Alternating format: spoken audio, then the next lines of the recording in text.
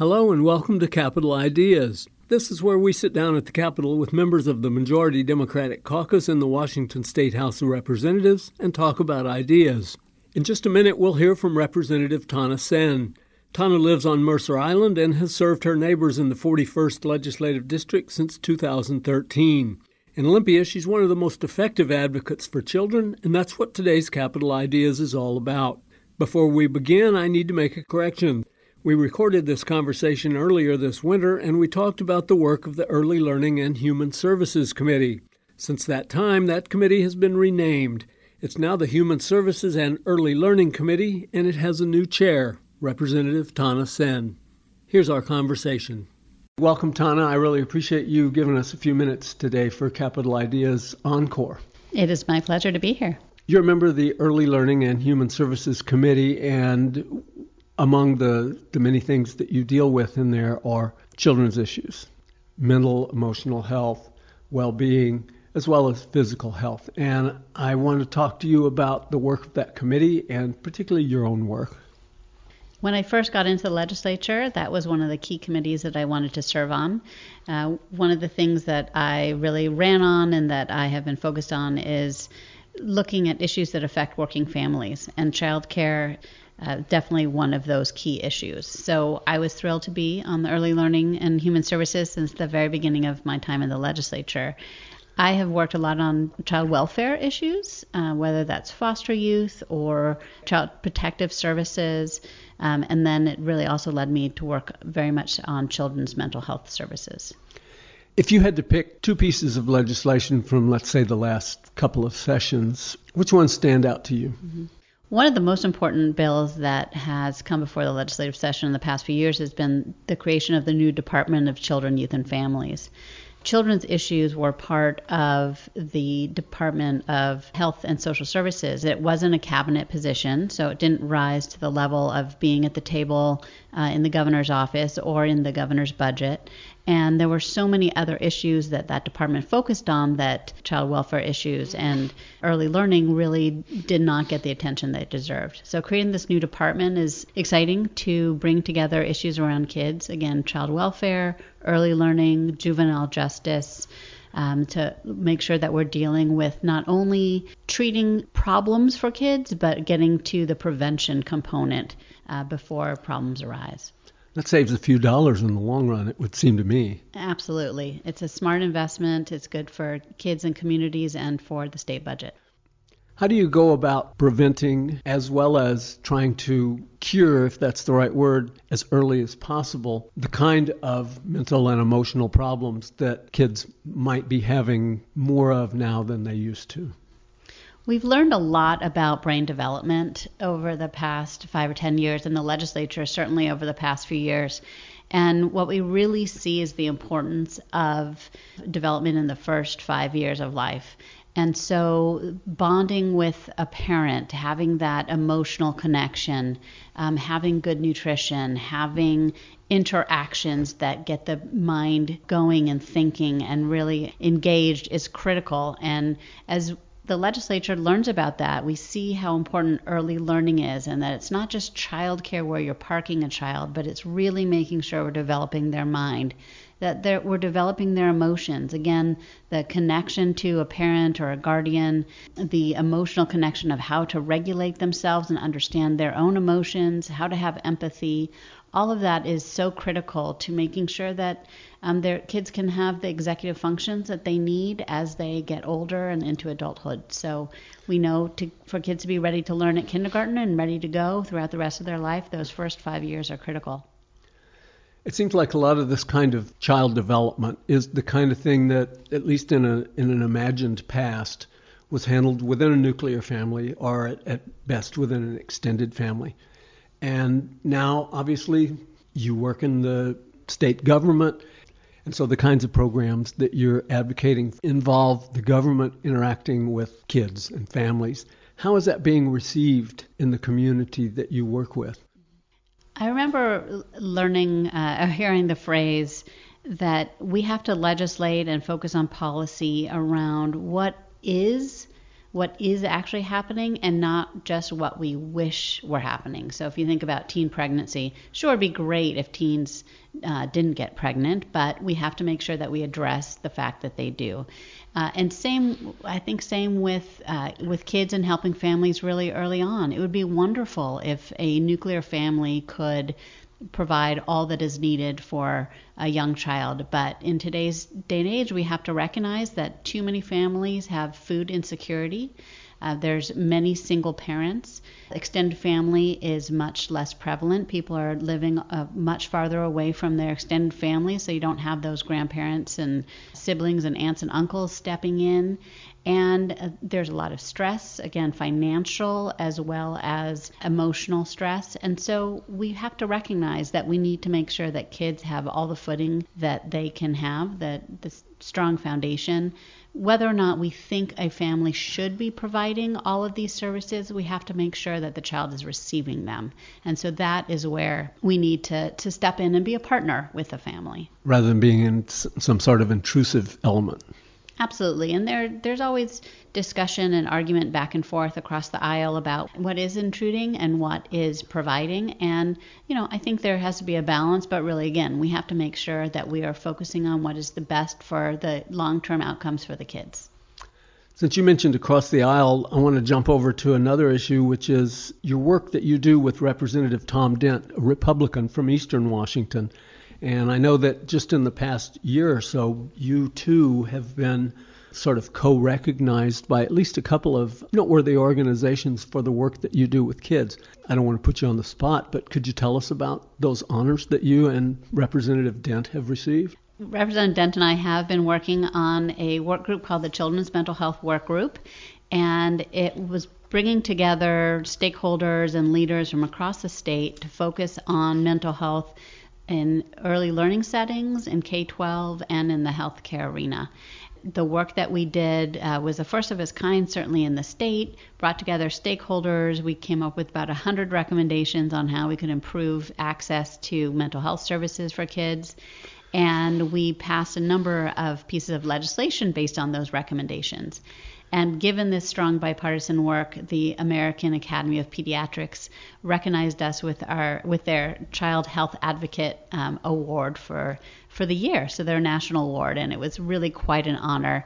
And I think also really an emphasis showing that children's mental health, and children's issues independently as well should and are really bipartisan issues. And since you didn't mention it, I'm going to point out also that the Save the Children Action Network has named you a champion for children just in the very recent past. They have. I've been very honored with that, and the disabilities community has also been very generous with their recognitions. Thank you, Dan. Getting back to kids now, one of the things that we see, at least in the papers, is overprescription of drugs for children, and particularly Ritalin is the one that's mentioned the most often. What's your take on this issue, and is the legislature involved in this? A couple of years ago, we passed some legislation to make sure that we were taking a much closer look at psychotropic drugs and how many were prescribed to youth. And you would have been shocked to hear how many one child could be taking. And so now what is required is that if a doctor is going to prescribe a psychotropic drug to a young person, they have to get a second opinion. And in fact, it's a very specific line that has to approve the prescription. And so that they're looking at the interplay between the drugs, making sure that their youth are not being overprescribed, and we're getting a much better handle on psychotropic drugs. I want to ask you again to talk a little bit about yourself, and that is you were the original chair of the legislatively created Children's Mental Health Work Group. Tell me about the work done by that group. It was really amazing pulling together so many from the community, tribes, pediatricians, other doctors, child welfare advocates, foster parents of troubled youth, just a whole collection of people. And we focused on issues around workforce and who do we need to be working in mental health and what are some of the needs around workforce, because we know that has been a big issue, not having enough. We looked at what's going on in the education field in terms of kids getting access at school to mental health services. And then in early learning, we know that actually kids are expelled from early learning childcare preschool settings 3 times as much as they are being expelled from K-12, which we know is too much as well. And really around behavioral issues, which tend to be related to mental health issues. So we were looking at all sorts of issues in that domain, and again, it came up with about 100 recommendations that we're still working through in order to try and reduce paperwork for mental health professionals, increase child psychiatry fellowships at UW and WSU, making sure that we're developing a mental health consultation line and program for child care workers to get information instead of feeling alone or feeling like they have to expel a youth. So we really looked at a whole slew of issues and were able to pass 2 or 3 pieces of legislation already addressing a number of those components that we're already seeing making an impact on the field. Talk about seeing something making an impact. I know that if a legislator proposes on the Transportation Committee, let's say, a new bridge, or if a person on the Environment Committee somehow manages to advocate for reduced carbon levels and we can measure that and see the carbon levels going down, that's a way of measuring progress. Do you see progress being made in this broad issue that you've been focusing on, and how do you see that? I would look at it in 2 ways. One is the individual impact. And as we were talking earlier about brain development, we know that the impacts need to be immediate because children's brains develop so much in the first 5 years that if we delay involvement for another 4 years, or while we're studying something, or while we're trying to work on something, we're going to miss a whole generation of kids and miss their entire 5 years of brain development. So we wanted to make sure that we really get in there with some quick and immediate impacts to help kids. And then we look at things like a decrease in child welfare calls, or increased readiness for kindergarten, or talking to pediatricians about what they're seeing in their office around the health of their youth and them getting services. But there's so many external factors. Washington State is growing. We have an opioid epidemic. There's food insecurity. So sometimes just as much as we're solving the issue, we're also seeing on the other side that we're increasing the problems. Well, here's a problem. I know that in parts of the state, kids have not had access to pediatric care because of financial problems. And one of the things that you were involved with other members was getting an increase in the amount that pediatricians would be reimbursed for treating children.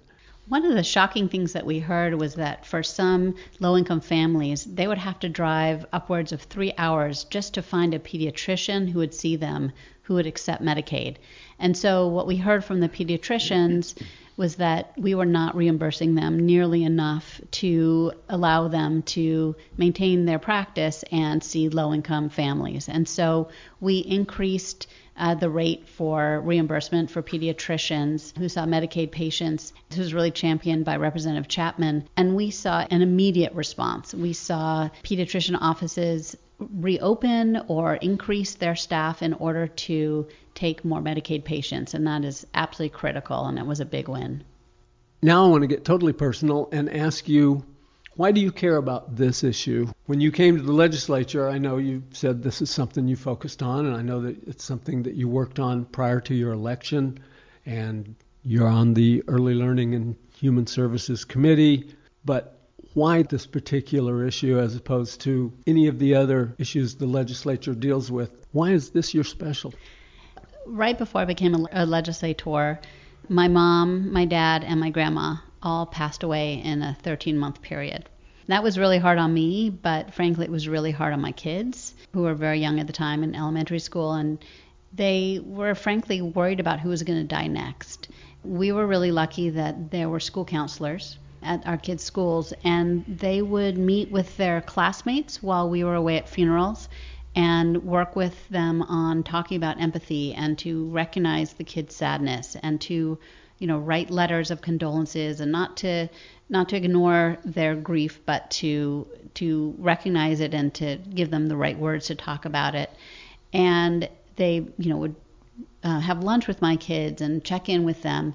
And that really made me realize that and notice that not all schools have school counselors, and to recognize the value of those services, and especially for my kids who had a supportive family and who had resources, made me think about families that are homeless or who, don't have those kind of supports at home and in their communities, and the importance even more so of having a school counselor, having social emotional learning services, having people coming together as a community to wrap around our youth. And so that really brought me to the Early Learning Human Services, and certainly a passion for children's mental health.